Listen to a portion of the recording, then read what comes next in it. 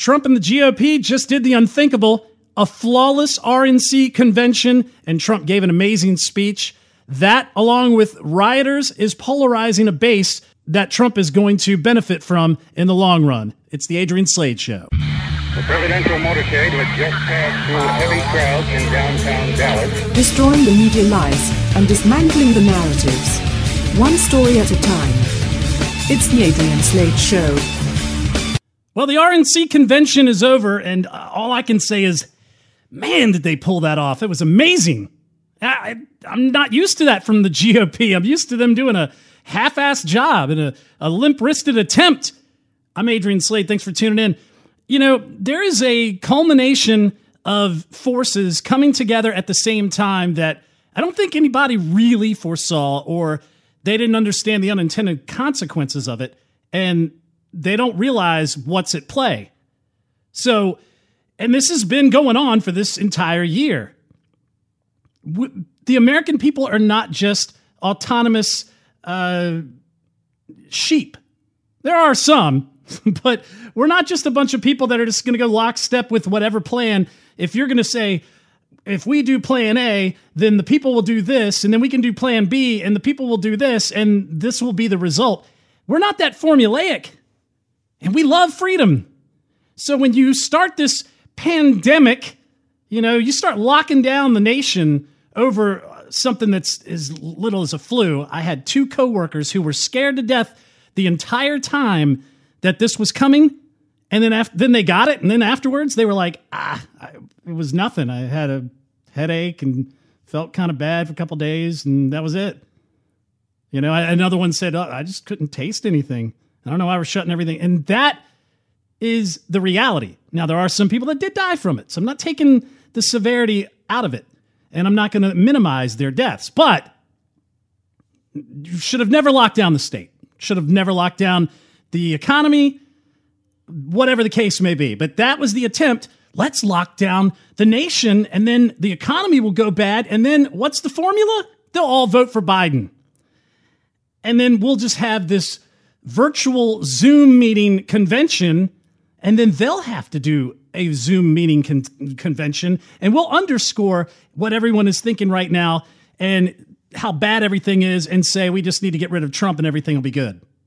Oh, and then we'll support the people running through the streets, burning cities down, shooting at people, toppling statues, throwing bricks, well-placed, strategically placed pallets of bricks, and we'll just say, you know, this is Trump's America. Maybe it'll go away if you vote for him.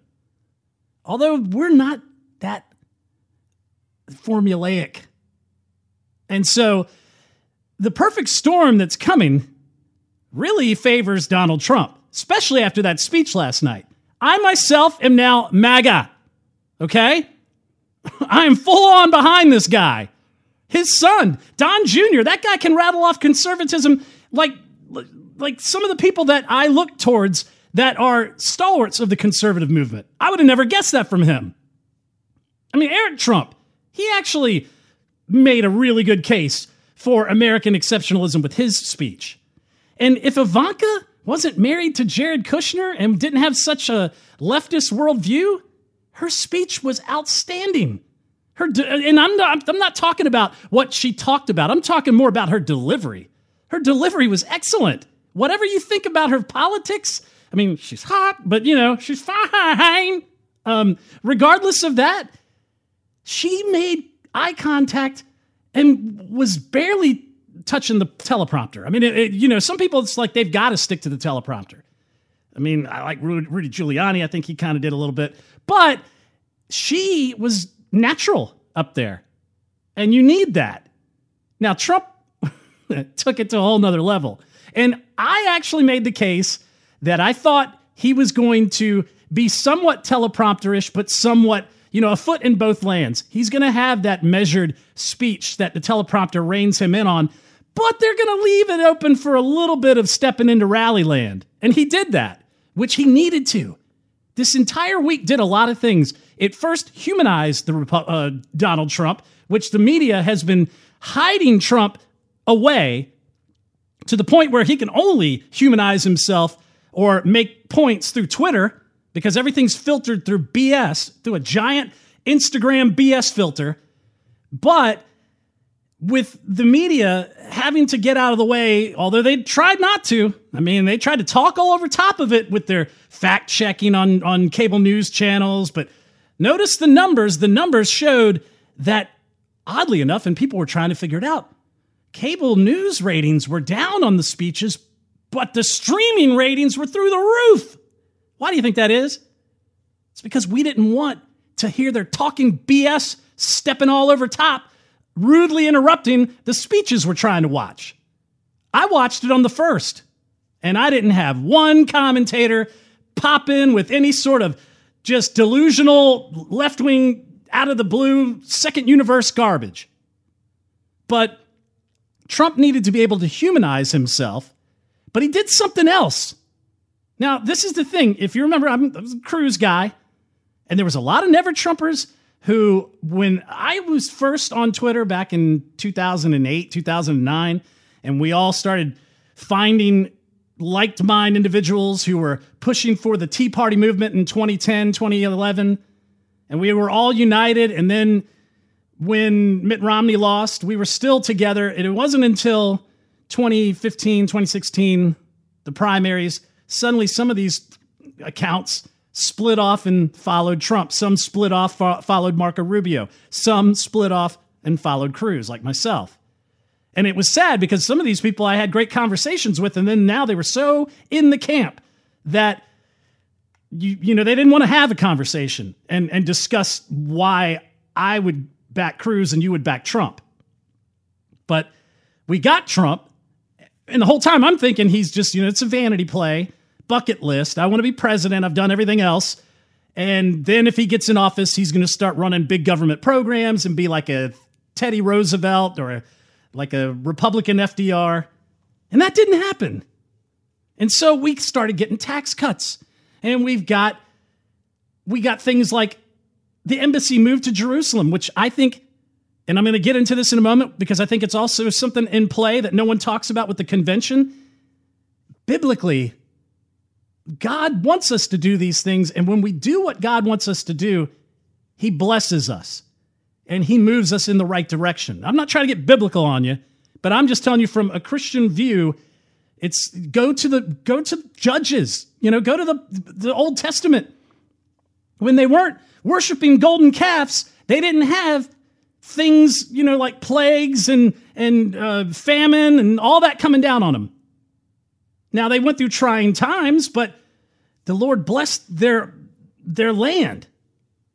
And, you know, some said that there was a lot of, you know, think about Jonathan Cahn talking about the Harbinger with 9/11 and how the reactions to and what we did in 9/11 mirrored what happened when Babylon or the Babylonians raided Israel. I think that was how he, or the Assyrians, how he lined up what the Gazette Stone, speaking, condemning the nation with scripture that they thought meant that we were going to get back up, but it was actually a condemnation, and it had to be read from, you know, a position of power to really put things in motion, that kind of stuff. So I think we moved the embassy to Jerusalem. God blessed us. I think, you know, we started getting districts, judicial districts were being flipped. We started getting judges everywhere. Now, we did get things like, you know, bump stock bans and big government spending things that made me kind of go, come on, Trump, don't do that. And we also got things like a Brett Kavanaugh, which I could go back and forth on. But, and maybe we'll cover this, what he did recently to kneecap George Soros and the Open Society, which no one is talking about, I have to go, hey, at least you're not, you know, at least you're not John Roberts, who basically turned Oklahoma into an Indian reservation. I mean, but so we got a lot of good things and we got some questionable things, and that made me, you know, move more towards Trump and support him, but still be a little apprehensive. Not after that speech and not after that convention. They knocked it out of the park. They did some things that I wanted them to do. Humanize Trump, put him in front of a crowd in the middle of the pandemic, which they did. Of course, you know, the White House lawn, start setting up with the chairs, and everybody's like, oh, he's not social distancing, they're not wearing masks, blah, blah, blah, blah, you know, that kind of garbage. He had to have that back and forth energy that he gets at the rallies. Now, what was really good about the convention, you know, the left was going on and on about the star power. Oh, we got Billie English, who looks like, or I guess it's her name, who looked like she was smacked out on heroin, going, yeah, guys, you need to vote for Biden, and because we need to get Trump out of here. She was smacked on heroin. Well, they had her, and, you know, they had the guy with the cape singing the, you know, protest song, something happened, what's that sound, everybody, whatever. And they kept mocking the GOP lineup. Oh, look, we got all these stars, and what do y'all got? Scott Baio and, you know, Dean Cain or whatever. Well, the lineup that the GOP had was everyday people and some people that were directly affected. They had the guy who protested the segregation by sitting at the Woolworths counter to get coffee. They had him speak. I mean, they had a football player, I think his name was Joe, I can't remember. The guy just laid it all out. They had black people up there speaking, and they were speaking earnestly about how Trump wasn't a racist. And then the thing about it is, it wasn't about Trump. It was about America. It was about American exceptionalism. It was about freedom. It was about taking in anyone who wanted to be on the team and who wanted to be a part of America's success. And that's what I thought was really amazing, because I thought Trump was going to make it all about him. And they showed the policies, how, you know, everyone that got up there showed how the policies that Trump pushed through, how it directly affected them in some sort of way, and how we should support him because we're going to get more of that. But at the end of the day, Trump made the case that I'm up here fighting for you. It's not about me. He earnestly loves the country enough to go, I want us to succeed.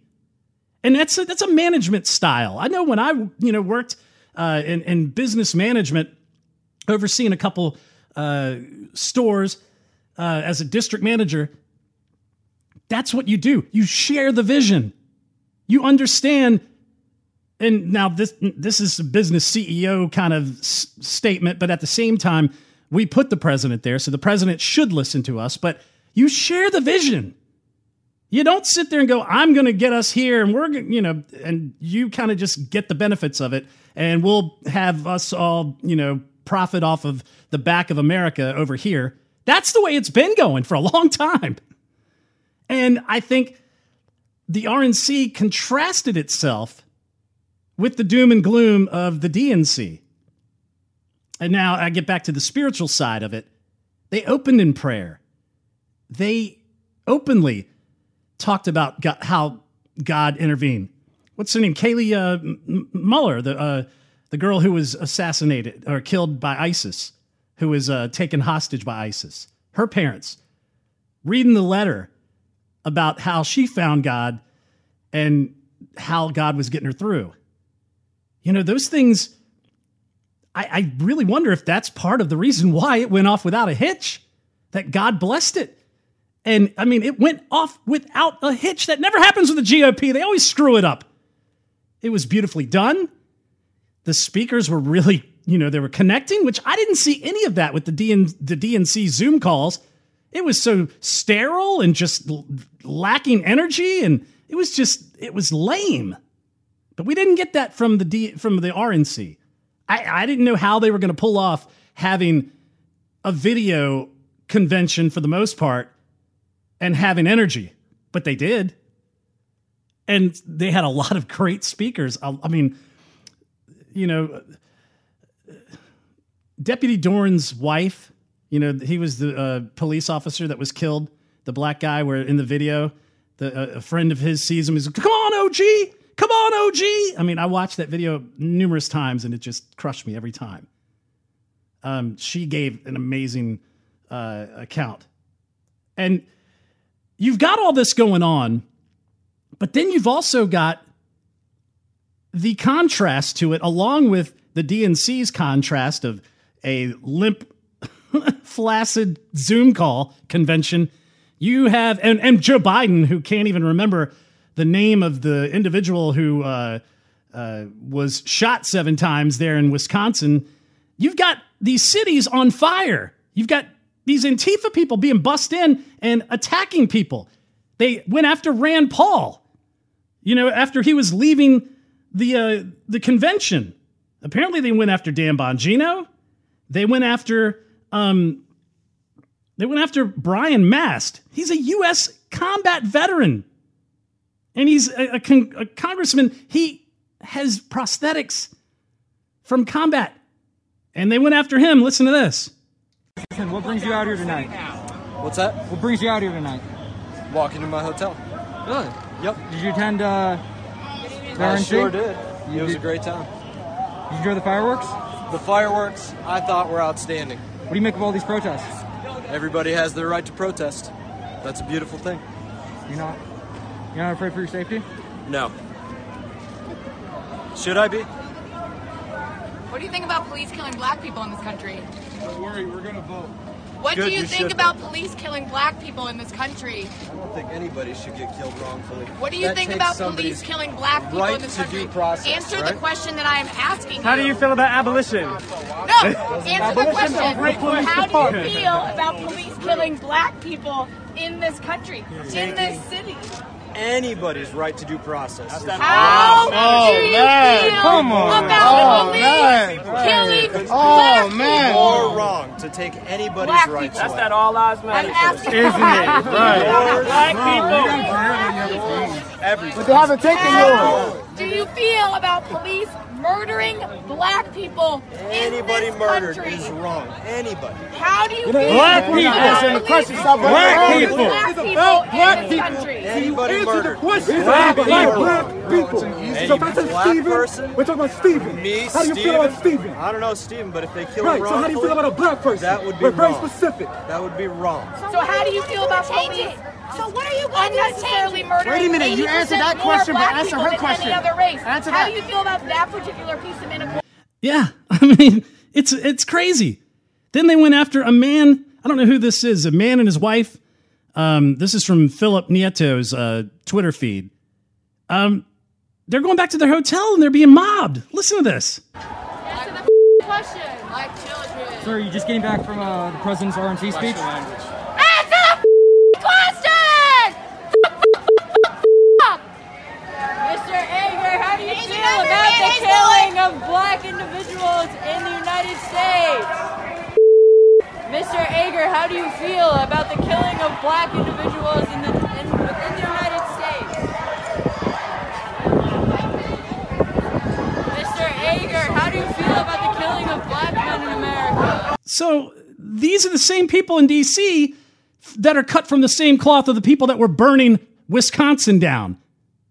And what they're doing, and Chris Cuomo and Don Lemon, they know this.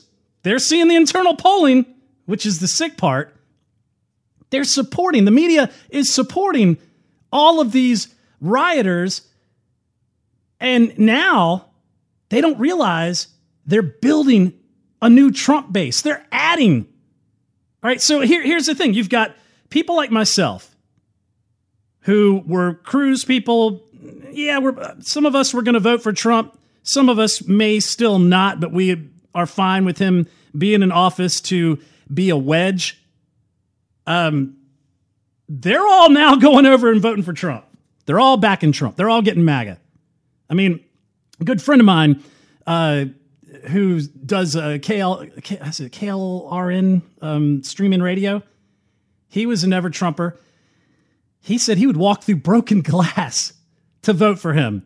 Look at this, David Marcus. I hated the idea of Trump as president. The Wall Street Journal called me a prominent never Trumper in 2016.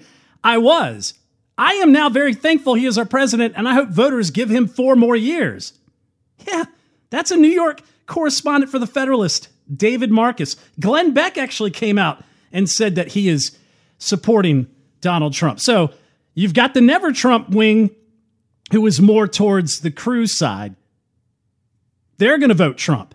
And then now they're building another Trump base to add to it of former Democrats who are fed up with the situation. I mean, listen to this lady on C-SPAN, because she's a Democrat from Minnesota, and she is losing it. And she saw the convention, and it gave her hope.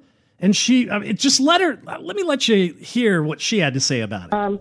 I'm a Democrat, and our convention last week is no comparison to what I've seen in just the last 2 nights. What do you mean? I'm from Minnesota, where all these riots and looting and the burning started. And, I mean, not a mention about us last week, about saving our communities, helping our homeless, rebuilding our businesses. And this convention, just in the last 2 nights, has awakened me that there is hope, that there are people that are willing to fight for us people in our communities. Barb, are you in the Twin Cities area or outside? In the Twin Cities. And right outside the Twin Cities. Has some of the protests, have they frightened you? Yeah, oh, absolutely. They've been, 7 miles away with a new John Johnson of our party going into a neighborhood with 200 of Black Lives Matter supporters and terrorizing innocent neighbors in a community. It is scary. I mean, she sounded like she was just completely hopeless. And then she saw the RNC convention and was like, I'm voting Trump.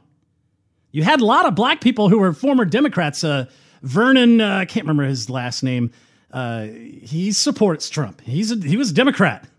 He spoke at the convention.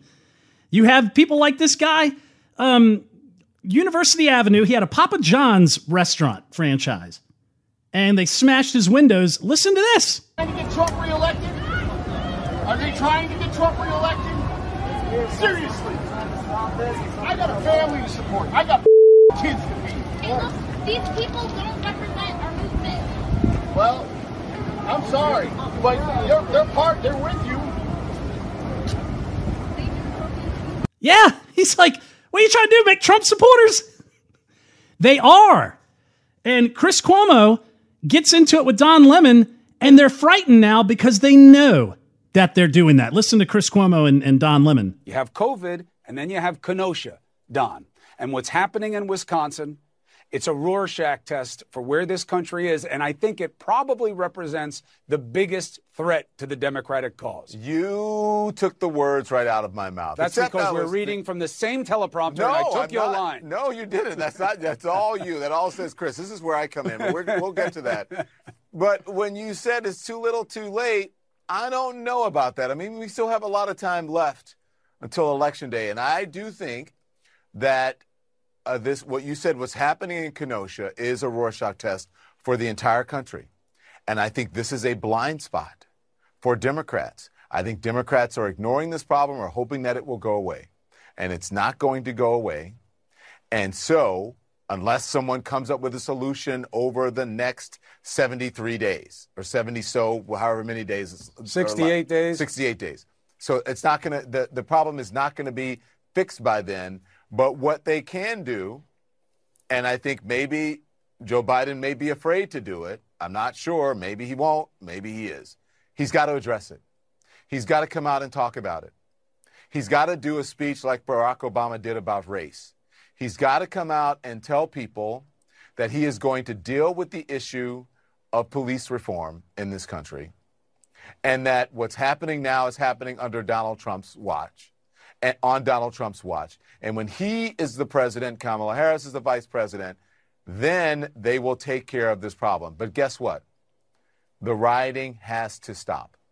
Chris, as you know and I know, it's showing up in the polling. Mm-hmm. It's showing up in focus groups. It is the only thing right now that is sticking. And the Democrats tonight stuck with that, right? And they also stuck with the theme that you said. See, they're running scared. They know it's happening, and it couldn't happen at a worse time because the pandemic is starting to lose its luster. The convention went off without a hitch and showed hopeful American exceptionalism versus the DNC's crap, gloom, doom and gloom. Everybody's a racist, sexist, xenophobic, homophobe. We need to get rid of Trump Fest Zoom call. And they're hearing a speech given by a guy who wants to help us and wants to make America greater on the global scale. And on the other side, they're running who Rudy Giuliani put it nicely and said, don't let Democrats do to America what they have done to New York. Obviously, defective candidate, a man who has changed principles so often he has none. He's a Trojan horse for the left wing. Yeah, we should not be putting in somebody who, listen, he can't even get the difference between Jacob Blake, the guy who was shot 7 times, paralyzed by the cop because he was trying to go in, he was resisting arrest and trying to grab a weapon out of his car, and the police didn't know what to do. They had to take him down, versus the kid in Wisconsin who was getting attacked with a skateboard and attacked with another guy with a Glock who was there to help clean up and try to be some sort of a help to the community. He pulls out his gun in self-defense and shoots some, kills 2 people. One of them was a convicted child sex offender, which for some reason, I've said this 1,000 times, this is where it gets spiritual and biblical again. What is the deal with Antifa and Black Lives Matter always being homosexual, always being transsexual, always being perverts and pedophiles? And what is the deal with that? Why are they always screaming and shrieking like they're demon possessed? Maybe they are. I mean, the pandemic was all about fear, and we gave into it. That's where it starts getting evil. We give into the pandemic with fear. Joe Biden actually gets out there and says, there's no miracle. No miracle's coming. Are you serious? And so the other party, the RNC, earnestly, they're not up there preaching like evangelicals, but they are recognizing God. And it's making a difference. And it's driving the left even crazier, because the left went out of their way. They wouldn't even say it in the pledge. They skipped over one nation, indivisible. We're under God. I'm not in sync with you reciting the pledge because you just took it out. Same party that booed God being put in the platform. They booed it 3 times, which was biblical back in 2012 at the other convention. I think those things have a spiritual element to them. But what they're doing is they're building a bigger Trump base. And it's all happening at a time where, when corruption gets exposed, I think the Durham investigation is, at least, it may not result in convictions, but it's going to expose corruption on levels that we've never seen. Richard Grenell has led to that. Pam Bondi's speech led to that. If that comes out in October, September, it's going to be like the WikiLeaks dump. I mean, and Trump is going to sail on into victory. It'd be nice if we opened up some of the schools, which hopefully we will see. But they're running an empty suit on the left with Joe Biden, who confuses the shooter or the guy who got shot by the police with the shooter. Listen to Biden totally botch this. The president has not talked about the shooting of Mr. Blake. He's talked about violence at protests in the wake of it. I'm wondering why you think that is, that he hasn't actually addressed it. There's obviously a lot we do not know about the circumstances around it, but the video obviously has been out there. Well, look, I don't know enough to know whether that 17-year-old kid exactly what he did, but allegedly he's part of a militia coming out of the state of Illinois. He obviously doesn't know what he's talking about. I mean, either he's not listening or he's just completely oblivious. And that's what you're going to get. You're not going to get somebody that is going to move America in a great direction. You're going to get an empty suit, and it's not going to be Kamala Harris running the show. It's going to be the deep state. What Donald Trump has done to the GOP, he fundamentally transformed it, but not in the way that I thought he was going to do. I thought he was going to underscore what conservatism looks like, but run a big government administration, and everyone goes, oh, that must be what conservatism is, and destroy the name of it. What he's done is he's made a party that has Chip Roy, Thomas Massey, Tom Cotton, Rand Paul, Mike Lee, Ted Cruz. Who's now not in with the GOP?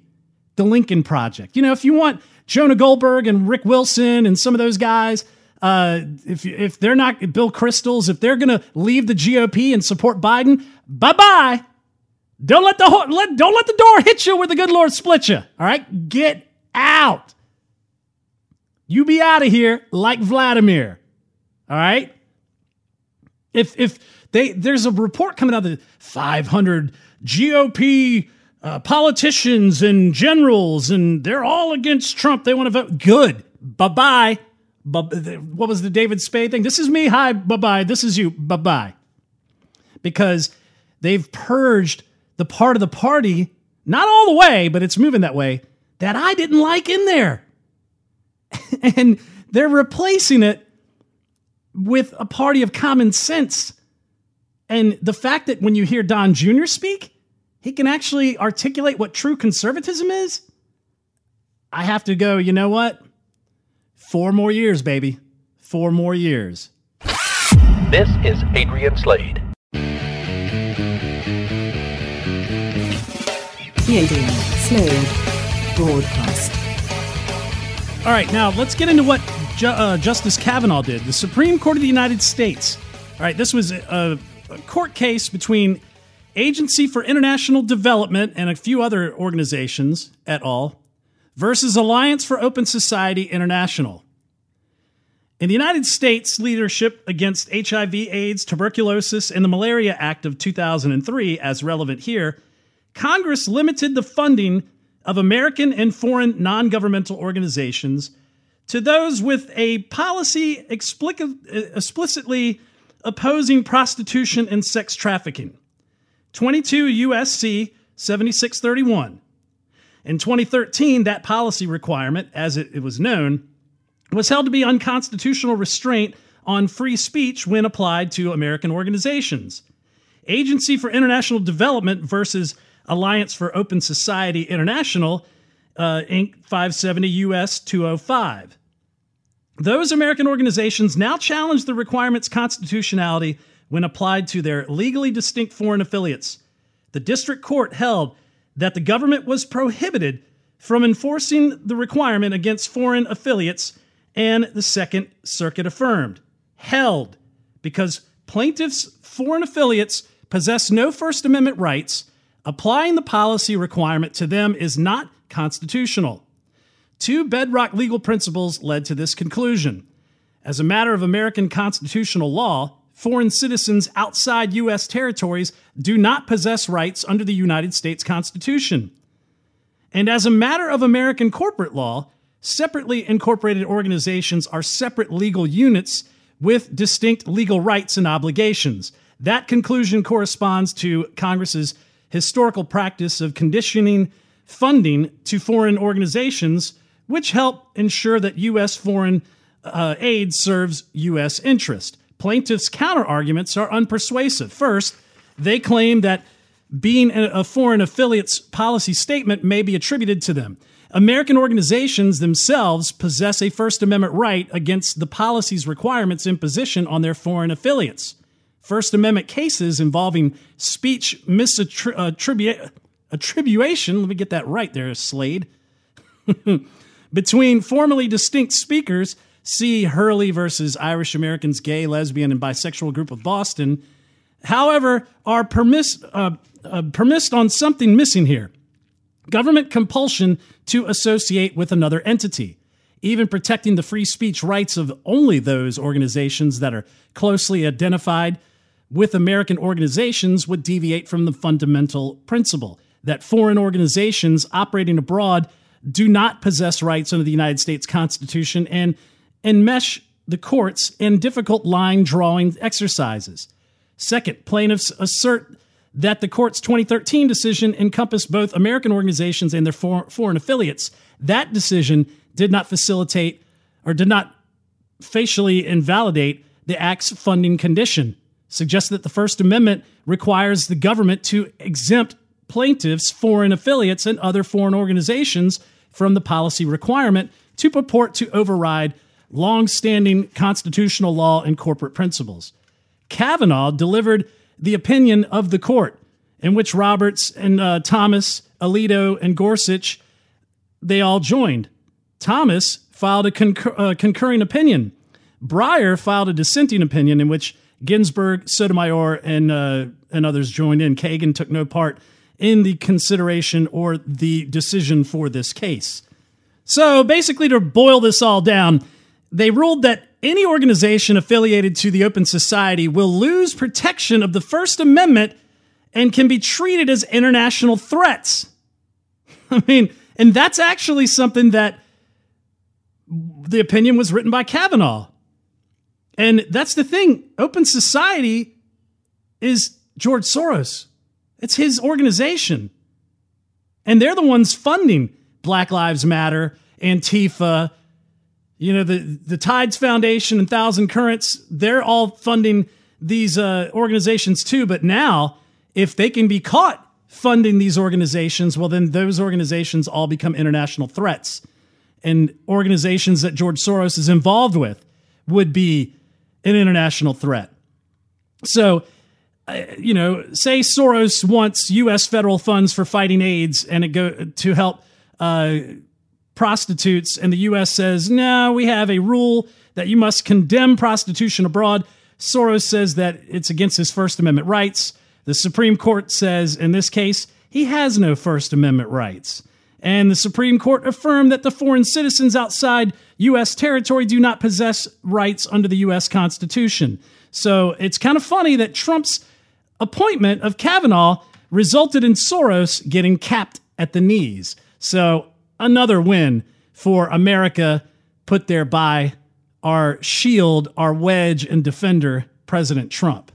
I'm Adrian Slade. Thanks for tuning in. You can listen to the podcast on any podcast platform available. You can listen to us on iTunes, Stitcher, Google Play, Spreaker, Overcast, wherever podcasts are held. Please subscribe to the podcast and give us a good review. It's going to help us be more visible on the podcast platforms.